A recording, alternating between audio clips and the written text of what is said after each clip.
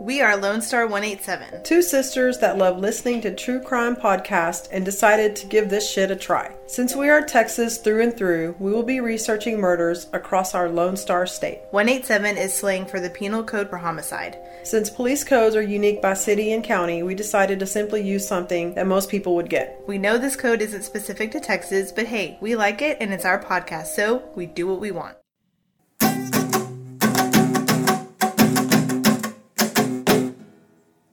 Lone Star 187 most definitely contains elements that are not suitable for some audiences. Listener discretion is advised. Units heading out to that disturbance active seater in the vehicle. Go ahead and reduce but continue at 121.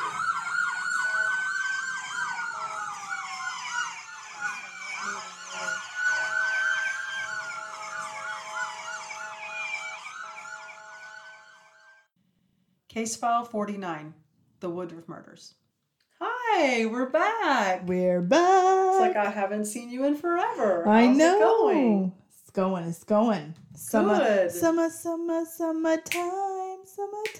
Every time it's summertime, I want to listen to the Will Smith song, Summertime.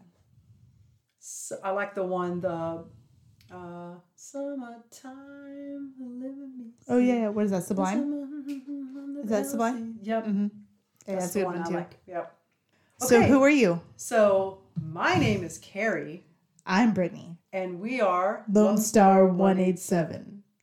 Coming at you. That was a good one.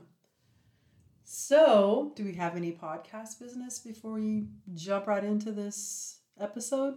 Nope. This is a really good one. This is like I've been, like, when you called me the other night, I was like, oh, I'm so excited.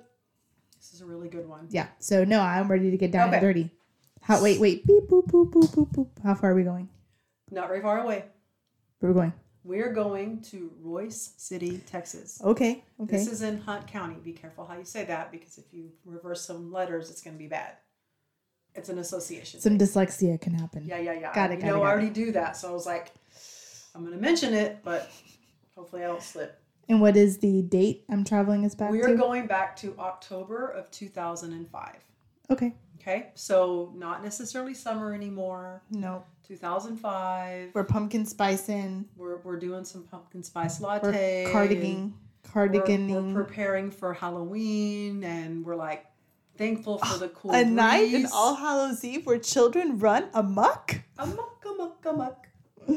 So Royce City is about 33 miles east of Plano, so it's not very far away. Okay. Some interesting facts about Royce City is it was instrumental in getting the Missouri, Kansas, and Texas railway line brought from Greenville to Dallas through Rockwall County. The population as of 2020 was 17,360.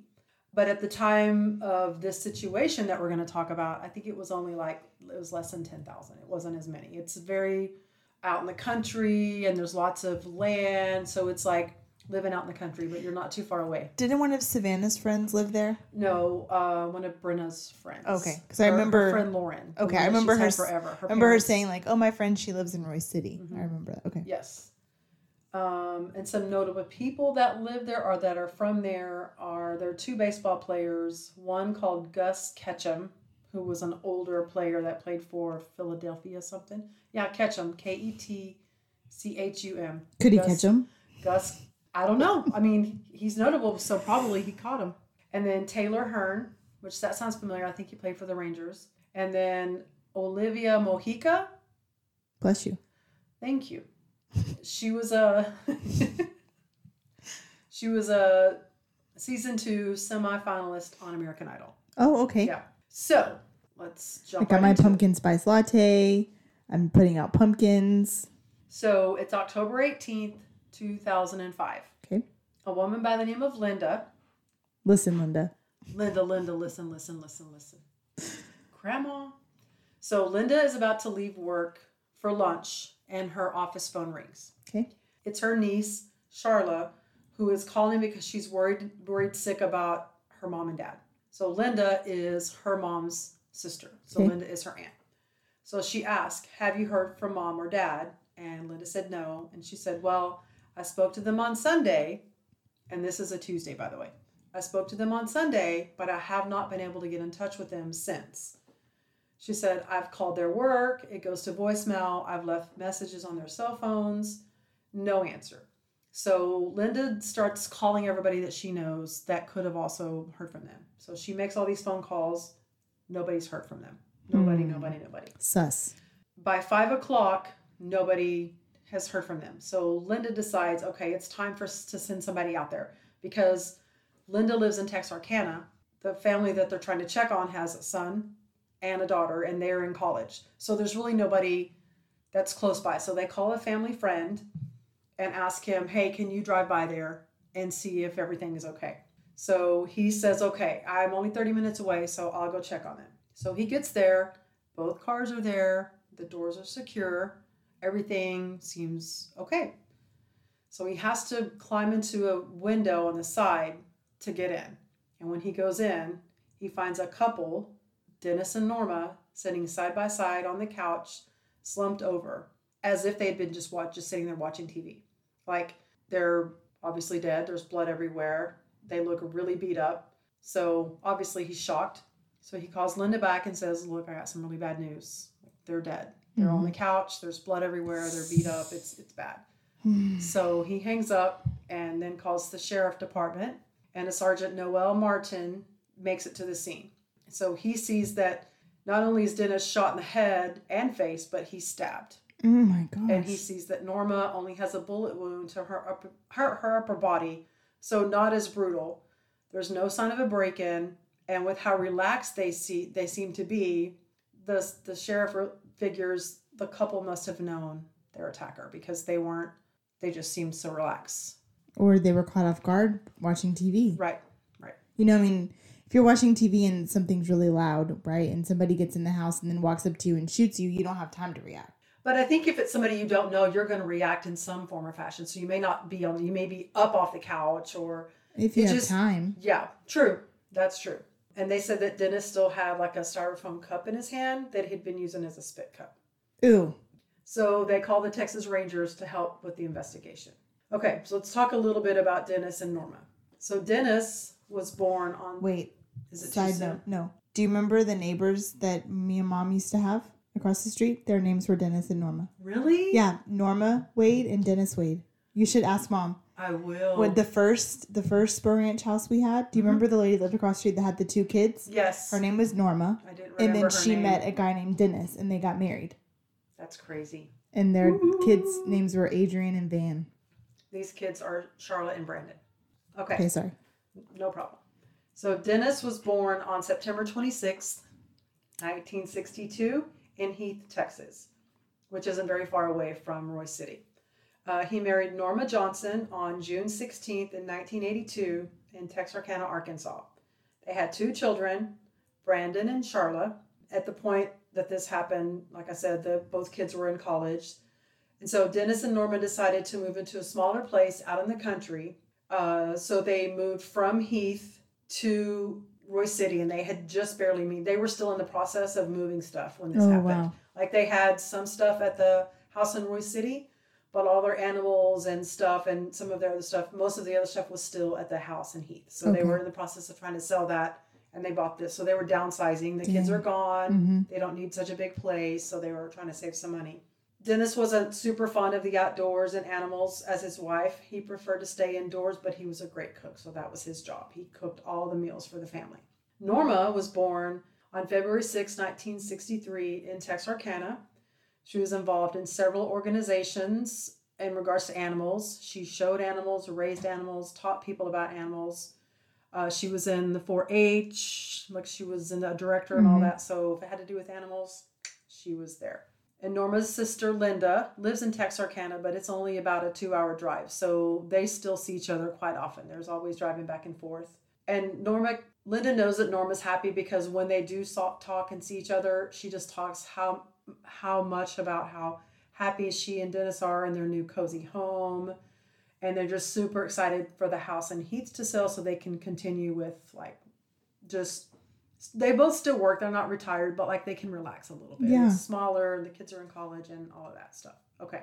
So now we're back to the night. So the cops, they start processing the scene. So they see There's TVs, there are laptops around, there's jewelry, lots of valuables.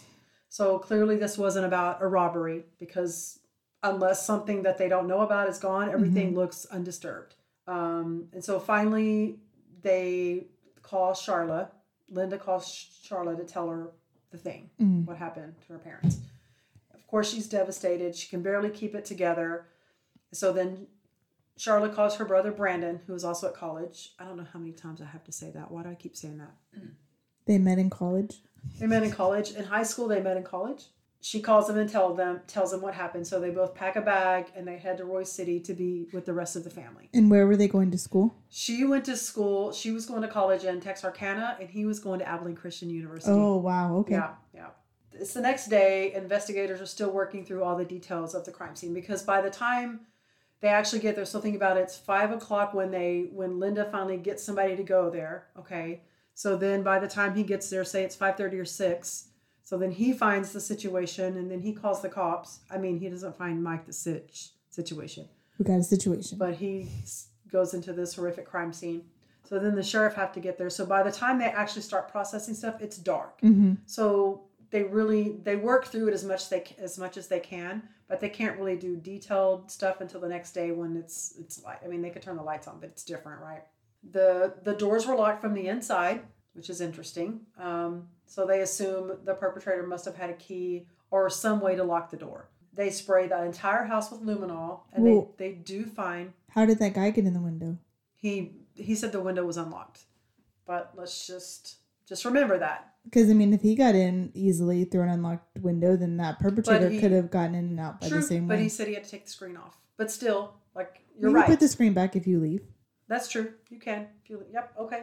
Fair enough. So they spray the house with luminol, and they find a blood trail leading from the couch to the guest bathroom, which is like a straight shot. So like, okay, well, whoever did this felt comfortable enough to go into the bathroom and clean up before they left. So the autopsy reports come back and show that Dennis was shot once and stabbed about 10 times. Like all over? Yeah, it didn't say, but... probably in the biggest area, the trunk of the body. Probably, because they were able to see the stab wounds when they got there. But in an odd twist, they said that Dennis, they could tell his stab wounds were done post-mortem. Did I say stab wounds? I think I said stab wounds. Okay, not his stab wounds, because that's disgusting. Yeah. His stab wounds showed that it was post-mortem. So that's some anger and resentment. Or they're just making sure he's dead, because they don't know if he's dead. Maybe they just want to make sure he's dead. All of this is conjecture. We don't even know. We're just going to make shit up as we go. The ME confirms that the victims were likely killed on Sunday, which were 2 days before they were found. But like, once there's lividity, you can't really tell for sure, right? So they think Sunday, but I think they want to believe it's Sunday, but they really don't have any way to tell. And so they do recover some bullets, and it looked like the bullets were from either a 44 or a 45 caliber gun. So that's a pretty big pistol. So now they're like, okay, we don't really have a whole lot to go on, so let's start by interviewing the kids. So they bring in the daughter, but they didn't really suspect her. And this is where it starts getting a little frustrating because... Well, they were away at college, right? They were away at college. Okay. Right. But at this point, they don't know. They were at college when they found the parents. But that doesn't mean that they weren't home over the weekend. On the weekend, right? Got it. Okay.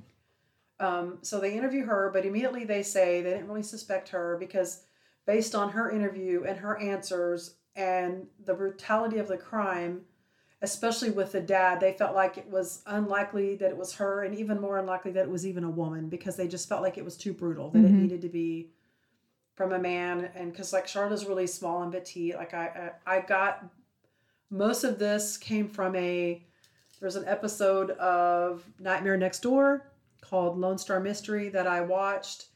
And there's a whole bunch of stuff on the internet. I didn't really find a whole lot on newspapers.com.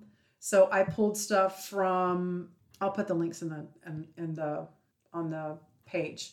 But I got most of the information all over the internet. Like I found so many places, to be honest, I don't even know if I kept track of all of them. But this is a huge, huge, huge thing.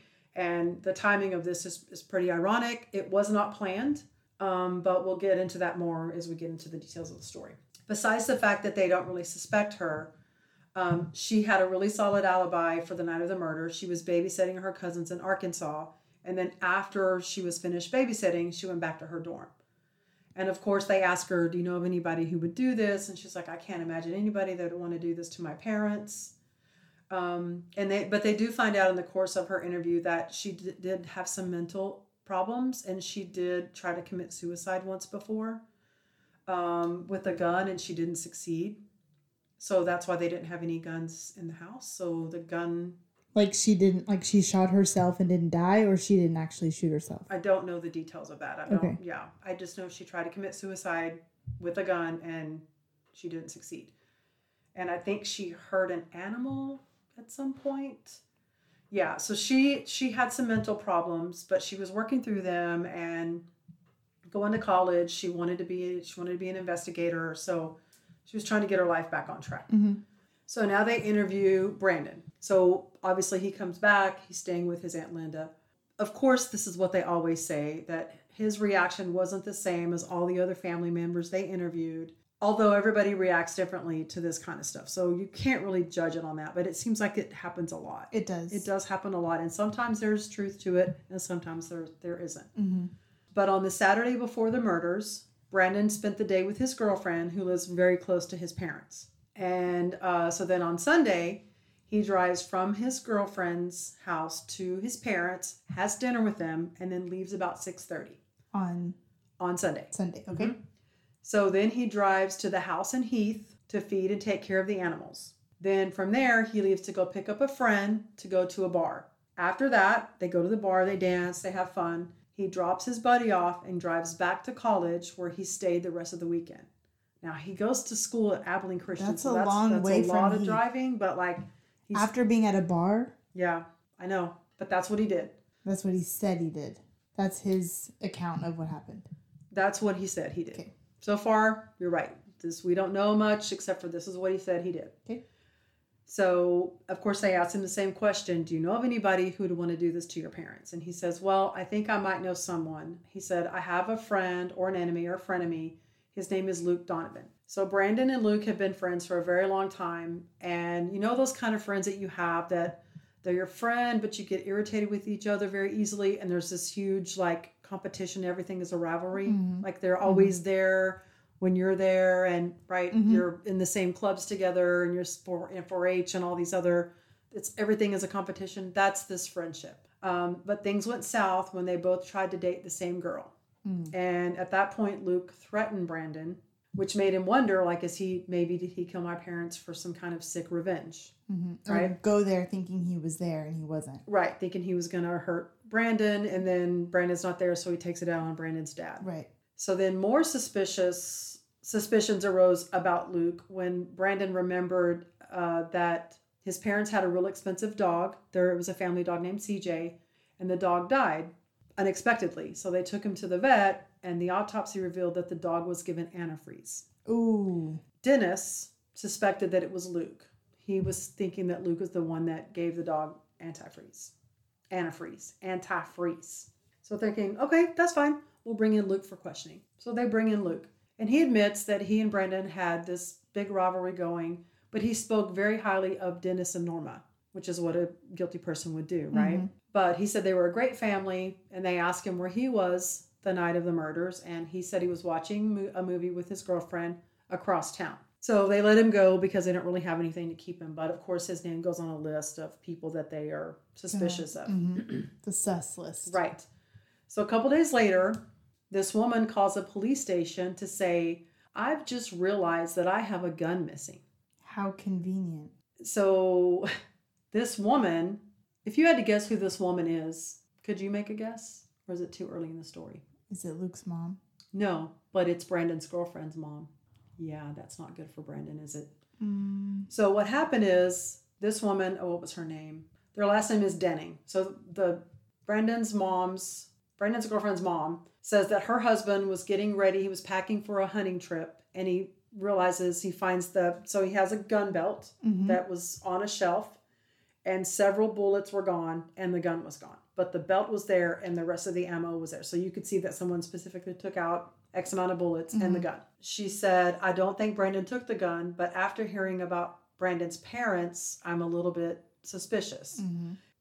At this point, there was nothing in the news about how Dennis and Norma were killed, just that they were murdered. So there's no reports of being stabbed or being shot. And that's accurate because when I said I couldn't find hardly anything in the newspapers.com, nothing about the trial, like it was very minimal. So they know that his parents were murdered, but they don't know how. So the fact that she called about this gun just shows that she had a little bit of intuition or knew that the gun being gone was significant. Joanna was her name. Joanna felt guilty about calling the cops because it was almost like she wanted to protect him. I mean, that's her daughter's boyfriend. She wanted to protect him. But she also said Brandon isn't the only one that's been in the house. There have been other people. There was a party several weeks ago. So like all that whole group of friends were here. Mm-hmm. So she started naming all the people that were there. And guess who else was there besides Brandon? Luke. Yeah. So if it's Brandon, it could also be anybody else that was in the house, Sure. right?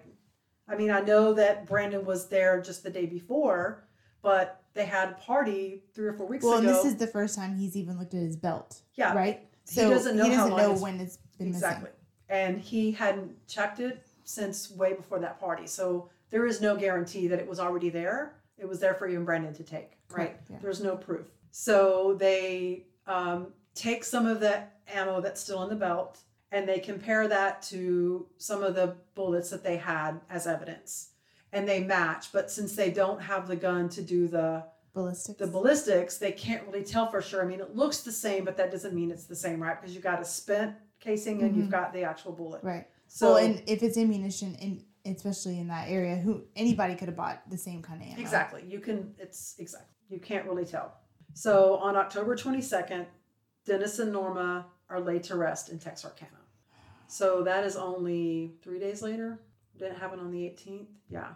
So they have a funeral. Very sad. 5 days after the murder, the detectives decide, let's drive to Brandon's, where he goes to college, and let's just gather some information. Let's just see what's going on out there. Mm-hmm. So they go to Abilene Christian, and they find his roommate. They question his roommate. The roommate's like, no, he's a good guy. He hasn't been acting strange or anything lately. But when they start talking to Brandon's professors, they find out that he's basically failing every class. He's been missing classes. He was in trouble. His mom and dad knew he was having trouble, though. So that's not like something that they didn't discuss. But Dennis did tell Brandon way before that if he failed out of college, then he'd have to come back home and go to community college and pay for it himself. Because if he wasn't going to apply himself, they weren't going to let him go to an actual college.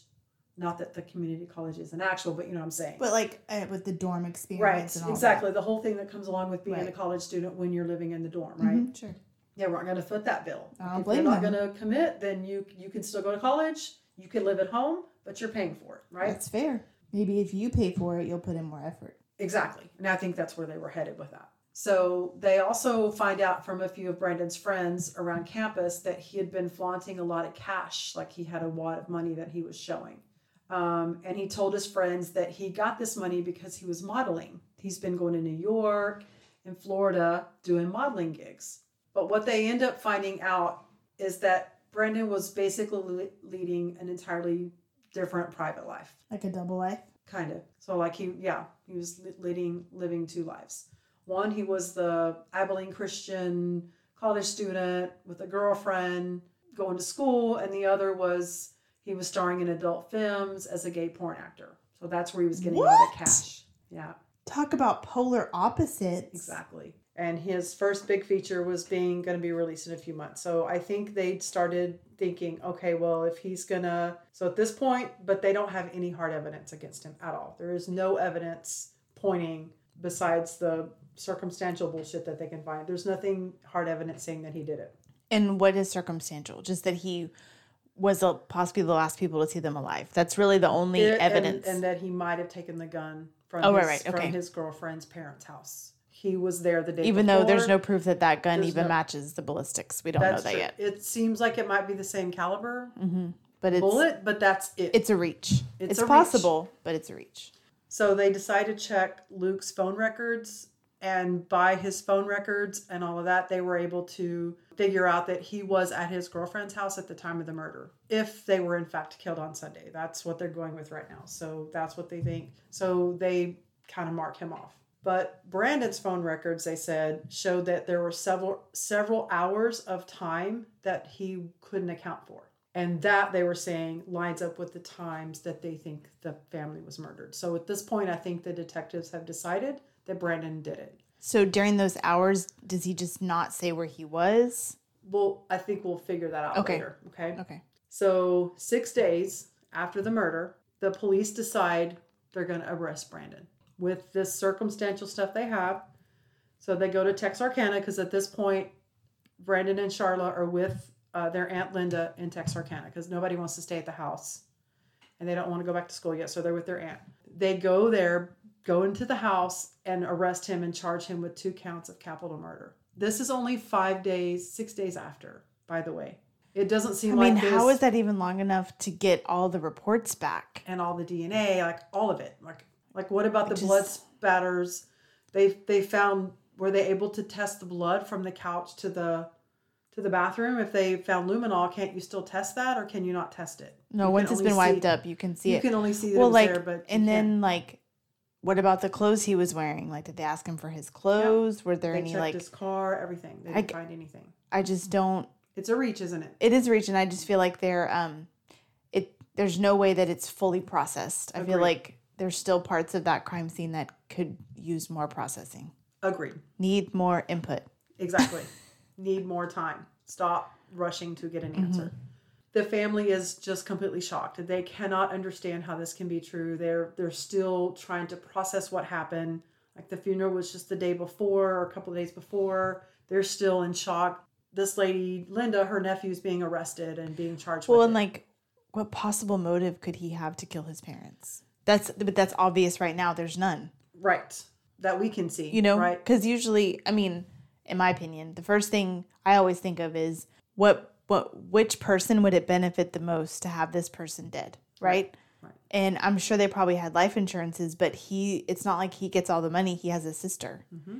Plus, they just bought a new house, so it's not like... And they've got a house that they haven't sold yet. Right. So they've got a house full of stuff that they still have to clean up, sell, and they've got to move all that stuff from that house to the house that they live in now.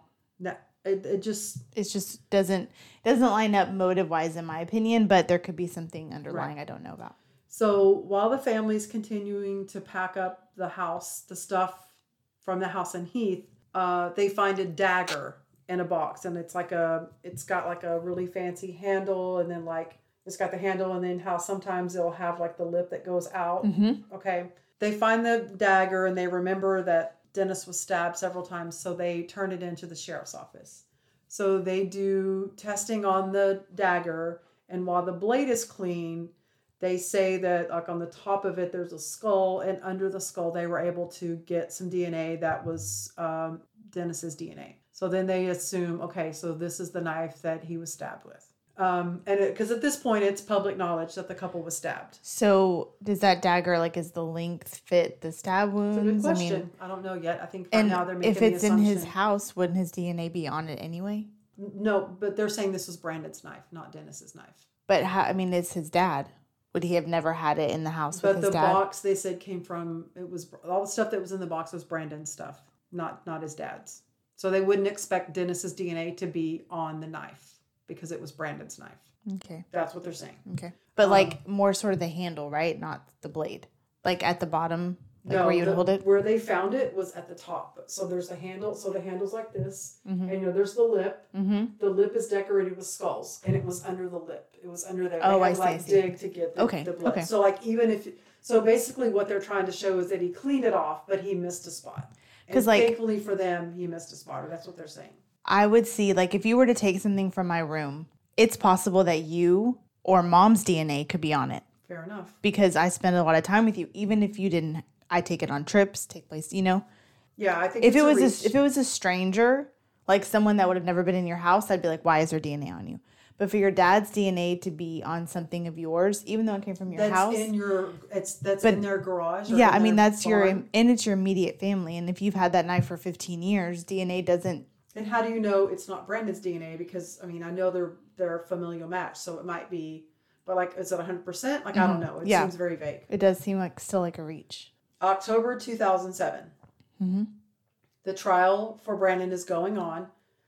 And so I didn't find a whole lot about the trial, but I did find that they ended up having to pull a prosecutor from Brandon's murder trial because they violated his rights by ordering recordings of phone calls between Brandon and his attorneys to be given to them so they could listen to the tape conversations. And they let them. But that's supposed to be confidential between you and your attorney. I know, but they released it to the prosecutors. So what were they charging him with? 2 counts of capital murder. I said that earlier. Okay, I was trying to figure out because I know we did that one case where we capital. It says they 6 days later. Remember, they go to Texarkana and they charge him with 2 counts of capital murder. I just don't. How do they have enough evidence to charge him with actual murder? That just seems like so far. You're right. The trial lasts as long as it lasts. March 19th, 2008. The testimony lasted for 2 weeks, and after 5 hours of deliberation, the jury comes back with a, what do you think? I would say not guilty because I don't think there's enough evidence to prosecute him. But they came back with a guilty verdict, and Brandon is convicted to capital murder and sentenced to life in prison. Did they talk about his gay porno lifestyle? That's why they pardoned him guilty. Because we are in a biblical state and we're in a small town, Texas. You can't throw and they're a rock like, and not I hit a can't church. believe this Christian boy who's supposed to be Christian in this small town in Texas is a gay porn star. I'm so disgusted. Not only is he gay, but he's also a murderer. And that is bullshit. There you go. Oh, I'm mad. Based on the evidence, here's what the What police... evidence? Here's how they think that night went, okay? Brandon gets to his parents' house at 6 p.m. He has an argument with them about his grades and his lifestyle. It gets out of control. He pulls out the gun that he stole from his girlfriend's house the previous day, shoots them both, takes out the dagger, stabs his dad, cleans up, drives to Heath to feed the animals and hide the dagger, and then goes to meet his friends in Dallas. And on the way, throws the gun out because they still haven't found the gun. Nobody knows where it is. It hasn't been found. Brandon still maintains his innocence. Every appeal is denied. His sister Charla is currently employed as a detective in Magnolia County, Arkansas. There is a website called freebrandon.org. Okay, I urge all of you guys to go there and look at it. In February of 2018, the Texas Department of Criminal motherfucker. Don't be a criminal, guys. Don't be a criminal. Okay, in February of 2018. The Texas Department of Criminal Justice allowed producers of a documentary called Texas Justice Brandon Woodruff to interview Brandon. He's at the Hughes unit in Gatesville. This documentary was recorded by Scott, I'm going to screw it up, Pogenzi, Poggense, Pogenzi. And on this website, there is a 4-minute video on the freebrandon.org. There's a video that Brandon speaks. He's like, my name is Brandon. I've been accused of this. I did not do it. I did not kill my family. I had a supportive family. My dad knew. I came out to my dad. He knew he knew my lifestyle. Some of the stories you read, they talked about like he didn't come out to his dad because he wanted to. So basically what happened is some of the clubs that he would go to were gay clubs, but he didn't want his dad to know yet. So he lied and said he was at a different club. But what he didn't realize is the club he told them he was at was also a gay club. Ooh, dang. So his dad said, look, one of the times he was home visiting, his dad said, look, I know. And Brandon said, what do you mean? He said, that club that you go to, I know. And he said, we love you. We don't care. If that's who you are, we support you. Mm-hmm. So it's not like his dad, it's not like the cops portrayed it where he came out and then his dad got all pissed off because he had a loving, supportive family. They didn't care whether or not he was gay. It was about him, not his lifestyle. Maybe they may not have been as supportive of the pornos or whatever. He said his family was loving and caring, and it wasn't like that. What about his sister? Did she know he was of his lifestyle? No, I don't think she knew to the extent. I think maybe she was suspicious because he was like, when you look at pictures of him, you can't tell. He is trying to portray this life. He has some pictures where he's got a cowboy hat on. Well, and he had a girlfriend, right? He had a girlfriend, but I mean, he was going to Abilene Christian University. So you're kind of setting yourself up for failure there, right? Yeah, so, that's true. And I mean, maybe he just was, when you're that age, you're exploring everything. Mm-hmm. And so maybe coming home and not going to ACU would have been the better choice. Mm-hmm. But like when you're someone his age and you're doing something and you're making that much money, it's kind of hard to turn that shit down. Yeah, Especially absolutely. if you're having fun and you're not hurting anybody. Yeah. I mean, do it, man. If that's what you want to do and you're good at it and you like it and you make good money and nobody's getting hurt, knock yourself out. As Support long people as you 100%. mentally are safe with it and you can do it and it's they're good not for you. exploiting him or taking advantage of him or hurting him. And you're comfortable with it, then do it. Exactly. I have no. So it's not the way they're making it sound like there was this big fight because his mom and dad found out and then they got upset and weren't supportive and then he blew up because that's what they're trying to make it sound Well, like. and the other thing is that it's like they're taking two different scenarios and merging them into one. Because for him to have the gun and the dagger, that would be premeditation, which means his family would already know he was gay, already didn't like his life, and then he went over there with the intention to kill them because they don't like his life. Or the scenario of he decides to come out to them, but he's unprepared. You know, like that you can't have it both ways. Right. Either he planned it or he didn't. Exactly. Right? And They if never it was said anything about premeditation. but if he stole the gun for that reason and he took the dagger enough. for that reason, right? Because both those weapons were in two different locations. So he would have to bring them with him to the house to commit the crime, right? Yep. So it would make more sense to me if how do we know that he didn't take that gun and was like, "Oh, I'm gonna have my dad show me how to shoot this gun," right? So I'm gonna take my girlfriend's dad's gun. I'm gonna take it to my dad's house, my parents' house, live out in the country. I'm gonna take a couple of rounds of ammunition and just have my dad show me how to shoot a gun. Like, how do they know that maybe that's not what he did? There's so many scenarios, but it seems like they're really, really trying to make a situation happen that I don't see how that could happen. I completely agree And with you. it's very, very odd to me that this person that found them just happened to find a window to get into. So Brandon speaks, and then some of his family members and other people that support his innocence also speak. So the video is about 4 minutes. I urge everybody to go watch it. There's a petition. When I checked the site last night, the petition count was at 1,882. I don't know what they're trying to get. I think they're only trying to get to 2,000. So April of 2021, the Innocence Project is now assisting him with his case. That's so good. They don't just help anybody. Like if they feel like you're wrongly accused, then they're gonna help you. So Brandon still maintains his innocent. He says he believes that the anti-gay bias played a major role in his conviction. The way the Innocence Project found out about Brandon is because of Scott's documentary, The Texas Justice, which they've done screenings at like Texas Theater in Greenville, since that's where his trial was. And he said, Brandon says the phrase that was used over and over again during my trial was, if he can lie about being gay, he can lie about killing his parents. He didn't lie about being gay. He didn't, I don't believe. Because they didn't Just tell because, him, well, yeah. and just because he lived a double life, I mean, maybe he portrayed himself as a heterosexual, but he also portrayed himself as a But gay. he was also living in the damn Bible So Belt. which one of them is a lie? Was he did he think he was gay and he was living that lifestyle to see if that was him?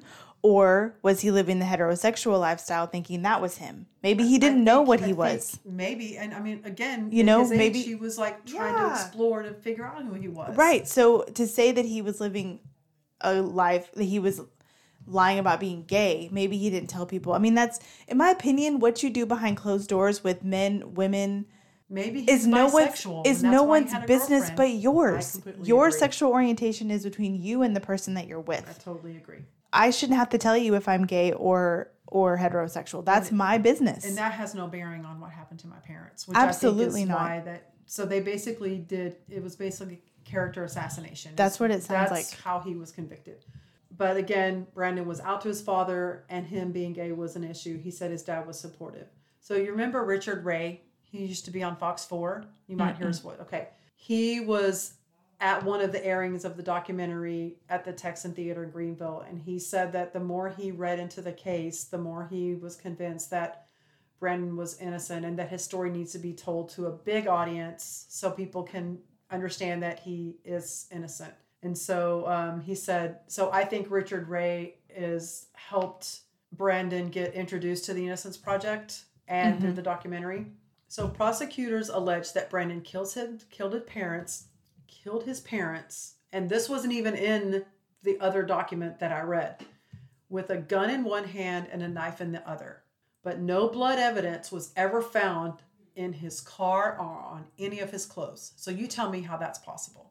It's not. When you see, like, Because when they reenact the documentary, there's blood there's blood everywhere. There's blood. It seeps into the couch. It's on the back of the couch. It's under the cushions. It's all over them. It's everywhere. Well, and okay, he was stabbed 10 times, right? Okay. Let's just take a trip down memory lane to the Darlie Routier case. She was wearing a white nightgown.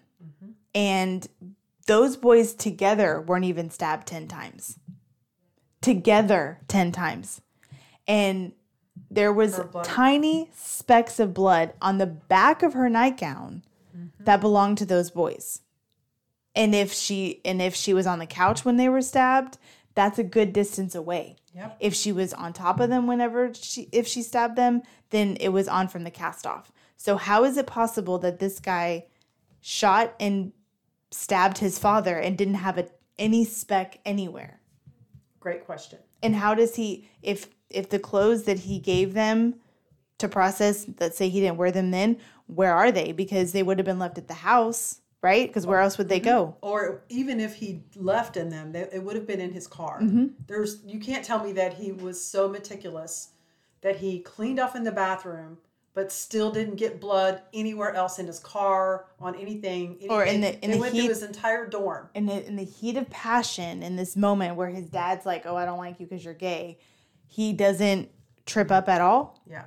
The other thing is that the timeline that the investigators devised only had Brandon in the house for 14 minutes, which that's really that's not enough time to do everything that they said. Kill them, clean up, make sure everything's locked, and then leave. But first get to a heated discussion to murder. Yeah, because he brought pizza, so they had dinner, and then so they have dinner, and then they argue. Well, it depends on, I mean, sometimes when I really want pizza, like 2 minutes flat, and my pizza's gone. Fair enough.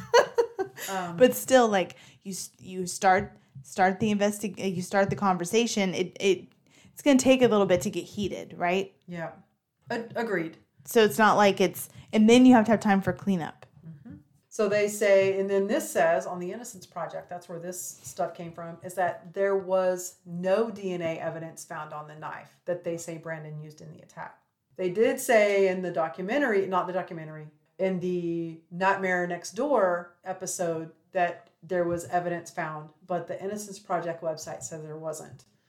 And Brandon also said that he would be able to prove that he was not at his parents' house at the time of the murder if the phone records for the time of the murder had been entered into evidence. What? Remember I said earlier that there was time they said was unaccounted for? Yeah, because they didn't put it into evidence. Yes. Because then it would make him innocent. It would exonerate him. That doesn't back their story. Motherfuckers. Oh, that makes me so mad. But those records are missing for several hours on the day his parents were killed. Another fact is, not in line with the theory, is that both his mother and father were shot and stabbed. So see, the Nightmare Next Door says that the mother was only shot once and not stabbed, that only the father was stabbed. But the Innocence Project is showing that the mother and father were both shot and stabbed. So it's completely contradictory to what is presented. And again, I couldn't find a lot of shit in the newspaper, so I don't really have, I do have the arrest warrant that I can kind of read some of. They also had a suspect that they didn't even look at very closely. His name is Mike Etherington, a former friend of Brandon's. He was questioned by the police, and during his interview mentioned something that should have been of more interest to investigators, but they passed it over. Etherington told police a computer was missing from the Woodruff's house, something police didn't even know themselves. So how would he know that if he wasn't there? And if he was there to steal a computer, then why didn't he, if he saw them there dead, why didn't he call the police? So that's very suspicious, but nothing came of that. Mm-hmm. Did Brandon have a key to the new house? Okay. I'm sure he did. I'm sure, like, it's not ever said that he absolutely did. But I mean, I have a key to mom's. Well, I'm just saying because they were just freshly moved in. That's what I'm saying. Oh, well, I'm sure to the Heath house, obviously, because he lived there, but I didn't know with it being the new house, if maybe he even had a key. I mean, he may not have. I don't know. That's a good question. When you first move in, you don't get keys first made. You know, like Heidi's been in her apartment, a year before I got a spare key. Most of the first part of the story came from The Nightmare Next Door. It's episode, I don't have the episode, but it's season 8. It's called Lone Star Mystery. And also Sword and Scale just covered the story in May. So theirs is really good because you know how he's able to interview people. And then the documentary, that's a 2019 documentary by Scott. It's called Texas Justice, Brandon Woodruff. And there's also a book called Railroaded, The Homophobic Prosecution of Brandon Woodruff for His Parents' Murder by Philip Crawford Jr. With it being the month of June, and it's LGBTQ awareness, I didn't consider that when I wanted to do the story. So it's just meant to be. What a great coincidence. Yeah. But I think it brings awareness. I do believe he's innocent. I don't really know who did it though. I think they wanted him to be the suspect because they didn't like his lifestyle. I don't think he lied to them about it. I think he did lie to them a few times during the interview because he didn't want to tell them his lifestyle. Mm-hmm. So that's when they went to the college, and when they found out what he was hiding, that's when they decided, well, if you're going to lie about that, then you're going to lie about... I just don't see what him being gay has to do with his parents being killed. Well, because if you think from their perspective, I love Texas, but some of the freaking people that live here are very anti-gay, and maybe they put themselves in the situation that if that were their son, they would not be happy, and there would be an explosion, and there would be an argument. That's fair. And that they're thinking on, instead of trying to be a detective and think logically and topographically about it, they're getting involved emotionally and thinking, well, if my son came home and told me that, and he was failing out, and he wasn't going to class, and he's doing gay porn, and he's making all this money and flashing and skipping class and all that, well, I'd be pissed off, and you couldn't do this. And they said he had a lot of debt, and like he was going to get insurance money. Like if you want the story to fit, you're going to find a way to make it fit. Right. And unfortunately for Brandon, he probably did not get a very fair trial. I mean, if you're on that jury and you said he was guilty, shame on you. Yeah. Shame on you. Shame on you, if jurors. you're listening, I don't give a shit. Shame on you. Well, it had to be because unanimous. If I had been in that so they jury, had to... I would have said, no. Sorry. There's no, what's the evidence? I need some hard evidence, and I don't mean no bullshit. First of all, that you don't like his lifestyle. Before you give me evidence, what benefits him to kill his mother and father? At this point right now in his life, how does it benefit him to have his parents dead? It doesn't. Yep. Because if he does want to make it through college, he needs them to pay for school. If he doesn't want them to pay for college anymore, then he doesn't need them because he's making plenty of money in his in his new endeavors that he has found out that he is good at and he likes. Yep. So he has a way to make money. So money is not a motive. Yep. If he was sick or if he had an issue or a problem with his parents, it would be a long-standing issue. It wouldn't just happen in one 14-minute conversation on a Sunday night. It just wouldn't. Mm-hmm. If he had heat of passion, he had rage and all that, they would see that in his school. They would see that in his friends, in his sister. It wouldn't just be an all of a sudden thing. So you can't even give me a reason why why he would want his parents dead. There is no evidence. There can't be. It absolutely does not make any sense. Yeah, it is super frustrating. And so if you just watch The Nightmare Next Door, then you think it's a cut and dry case if you believe that the evidence they found is enough. It's all circumstantial at best. And then when you go back on the internet and you read with a little more open mind and you start digging, you're like, well, yeah, that didn't make sense. And well, yeah, I mean, I wouldn't be upset if my kid came out to me. I mean, I wouldn't want them to do porn, but if that's the life they choose and they're okay with it and they're not getting hurt, then I support that, right? That's my job as their mom. I want to protect them, but I can't live their life for them. It makes me wonder, if you were to tell this same story over again to somebody who doesn't know it and didn't tell them that he was gay or that he had this other life outside of school, if they would feel the same way that he did it. Because the thing is that he never lied about where he was. He never lied about being there. He never lied about anything like that that would implicate him in a murder. He never lied about that. No, there all wasn't. all he lied about was his sexual orientation and his side job that he has. That's it. Well, I know, but in their mind, if you can lie about something like that, you can lie about anything. So that's why I'm saying, if you told the same story and didn't mention that he was gay or that he had this lifestyle, and you just took that part out of it, would somebody still believe that he was guilty? I don't know. I don't think you can. Yeah, I don't because know. What other evidence do you have? And even that is that's a judgment call. Well, and I think because he was trying to cover his lifestyle and where he actually was, there was a story, I don't remember where I read it, but there was an incident with him and his friends where he had a duffel bag and somebody went to get in his bag and he freaked out. But it's because his porno tapes were in there and he didn't want them to see them. And it was his Abilene Christian friends. But it's so they misread that by thinking that he was they made it fit to their scenario. Well, and I'm not saying the detectives, I'm saying his friends. His friends told the detectives that, and of course the detectives made it fit. Because it made but it like fit. his friends were like, it was sketchy the way he acted. They were like, what are you trying to hide in there, bro? And of course he wasn't going to tell them. Yeah. But like he is trying to hide something, but it's not what they think. Being gay doesn't make you a murderer. You know, like. I'm sure, because I mean, this was 2005. Not that it's gotten any fucking better. No, I mean, unfortunately. maybe a little, but not enough, right? Still not enough if he's still in jail. Well, maybe it's gotten better because now the Innocence Project is part of it. And maybe and enough LGBTQT people have spoken out for him and helped him and gained awareness. So whoever did all that, kudos to you. Yes, good job. Because I think it's disgusting the way that people are treated just because of who they are. Yeah, who they are. That's it. It doesn't make them we're all different. It's just total bullshit. I know that there's also a Facebook page called Free Brandon Woodruff,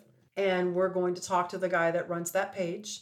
And he said that and also Richard Ray too, the one I mentioned earlier. I believe that this is going to be one of those Netflix series. They're going to make, I mean, this is a huge thing. It's turning into be this big thing, which is good because the more awareness that you can bring to him, maybe he can actually get justice and get a new trial and it be fair this time. Because that's what he deserves. He deserves a fair trial and he did not get it the first time. Agreed. Maybe the second time he'll actually get it. So go to the website, donate if you want to donate, sign the petition if you want. There's no pressure, but I mean, if you feel strongly about it, please do. There'll be some stuff. Hopefully we're going to do a thing with that Free Brandon Woodruff site. And so we may be on theirs and they'll be on ours. So there might be like some combination there. But anyway, that's the story of Brandon Woodruff. So quick question. The person that found the bodies, who is he? A neighbor? He is a family friend. It's sketch to me. I completely agree. And, because I go back to up again. I thought there was something on the Innocence Project page that said he had to break in the window, but then and that's more stuff that's incorrect or one saying one thing because the Nightmare Next Door episode showed that the window was unlocked, but the Innocence Project website said that they had to use something to break the window, to jimmy the window open. See, so I don't know, and I'm not saying the Innocence Project website is wrong. I'm just saying it's completely opposite of what they said. And how do we know that the person that did it, Linda, Norma, or Dennis's keys were in the house? Nobody said anything about that. So how do we know that they didn't take the key off the chain and lock it on their way out? We don't know. We don't know that. And you're right. And it is a little suspect. I mean, they know the person and they sent him over there, but there was a long time. We don't know if Sunday is really when they were killed. Right. To be honest, there's really no way. Or how do we know it wasn't Sunday evening? I mean, they've had dinner with their son. He leaves. They sit on the couch. They're watching TV. He's dipping. They're having, maybe they kind of, doze off a little bit, and then somebody's in their house. I mean, it's out in the country. You don't expect it. And it's in October, so if it's cool outside, the house may be cool, which is going to preserve the body a little bit longer and prevent decay. So these cases are the hardest for me when there's no apparent motive. Those are the hardest ones because those are the ones that more likely are random acts of violence. And those are so much harder because there's nothing that ties that stranger to this family.